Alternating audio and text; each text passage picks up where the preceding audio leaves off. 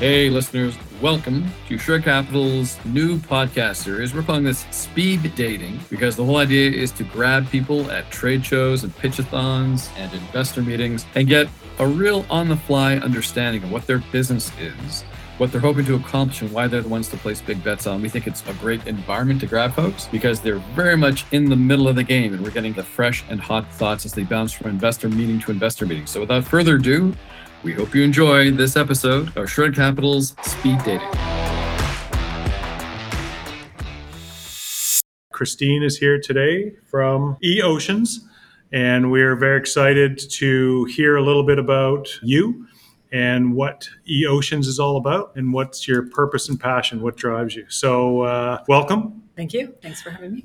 Yeah, we're very excited. So the first thing I'd like to know is for you to tell us a little bit about yourself and why eOceans. Okay, so I am Christine Ward-Paige. I'm the founder and CEO of eOceans.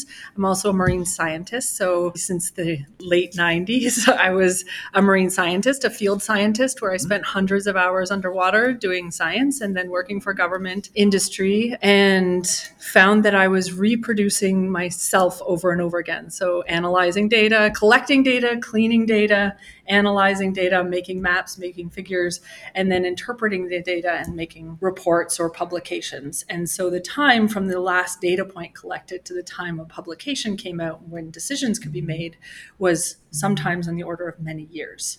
Right. And so a few years ago, I had my second child, and I'd had this idea for eOceans for probably 8 years, and I had been waiting for somebody to build it for me, right, because I needed it. And I saw a bunch of different companies sort of making these open source or open access collaborative apps to log nature, and or dive log apps or whatever, but they were making the data open access.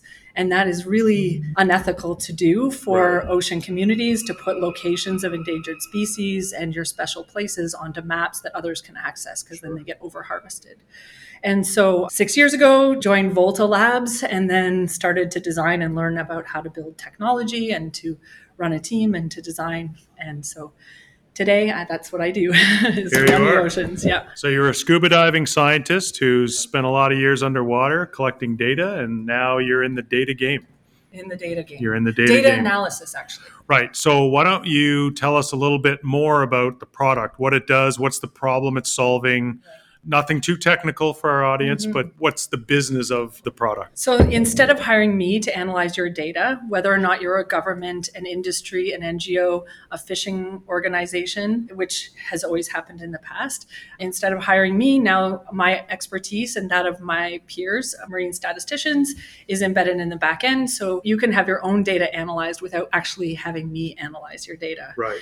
So the data can come in through a mobile app. So if you're out sailing or fishing, you log your data. It's kind of, some people say it's like Waze for the oceans, where you're logging things and then it becomes data and it's all standardized and interoperable, and then it runs through our analyses at any spatial scale. So you can track what's happening in Halifax Harbor. I wish we had, when we started cleaning the sewage treatment, we put in our sewage treatment plants in Halifax Harbor. Before, no one touched Halifax Harbor. Right. And so now if we had tracked it with eOceans, we could see now that there's stand-up paddleboarders in the morning, there's sea doers, there's lots of people using the Halifax Harbor to know the diversity of opportunities and the value that it's brought to the community, for example.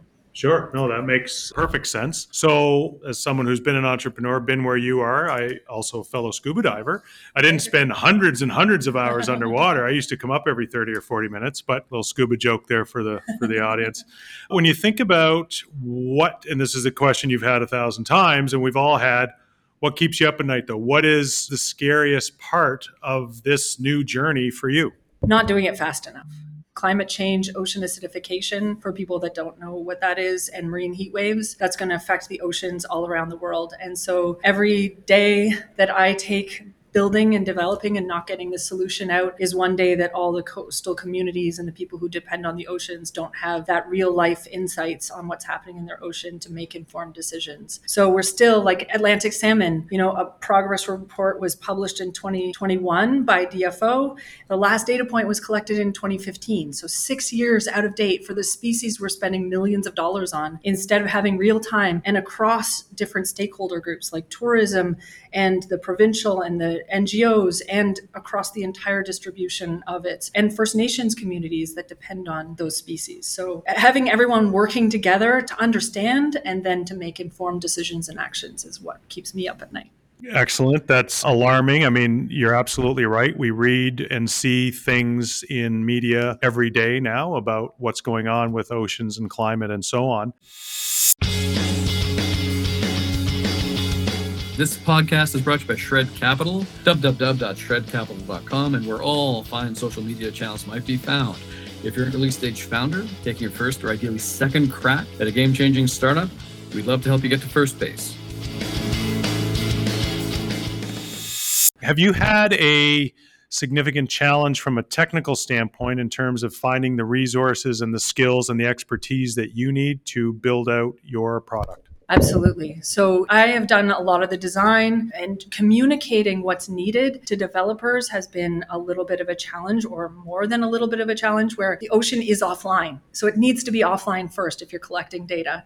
And it doesn't come with addresses. So you need the real-time geolocation information. And then people at the other end, when the data gets analyzed, you want to be able to understand where the data has gone. So you know exactly who has access to the data. And so you can help interpret that when it is impacting your community. So communicating that sort of very academic and the ethics behind, because as an academic, we spend, every time we do a research project, we have to think about the ethics. Who's affected by this research and how do we de-risk it? And in the technology space, that tends not to make it into the language or the discussions. And so as a scientist and a professional scientist, I need to make sure that every aspect is considered throughout the design of our policies, as well as the platform, and that it's doing what it needs to do. So communicating that to developers has been a challenge.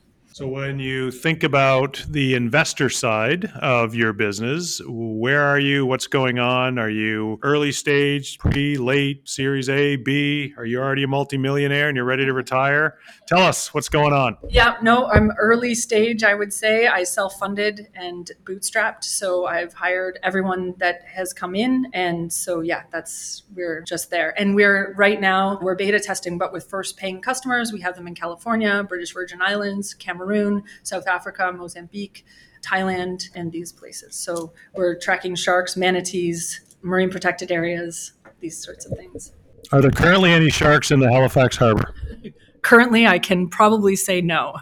Fair enough. So appreciate the feedback there in terms of where you're at. So you're completely self-funded. Is that the plan going forward, or are you looking to grow and expand exponentially and therefore you need capital? I'm looking for a unicorn investor, I suppose, instead of the other way around. Someone that puts, okay, let's save the planet first and then grow exponentially, or whatever that looks like. Scientists don't tend to think of anything exponentially. There's an asymptote somewhere. But yeah. Okay, that's a fair statement. And do you have any parting words, any advice for other eco entrepreneurs out there? I would say to scratch the surface for both investors, innovators, everyone, that just because an innovation may look good, if you scratch the surface, talk to experts in the field to make sure that you're not doing more damage than good in a lot of cases. That tends to be unfortunately, what I see in a lot of the ocean spaces. So that's fair enough. Thank you very much, Christine, and enjoy the rest of the event. Thank you so much.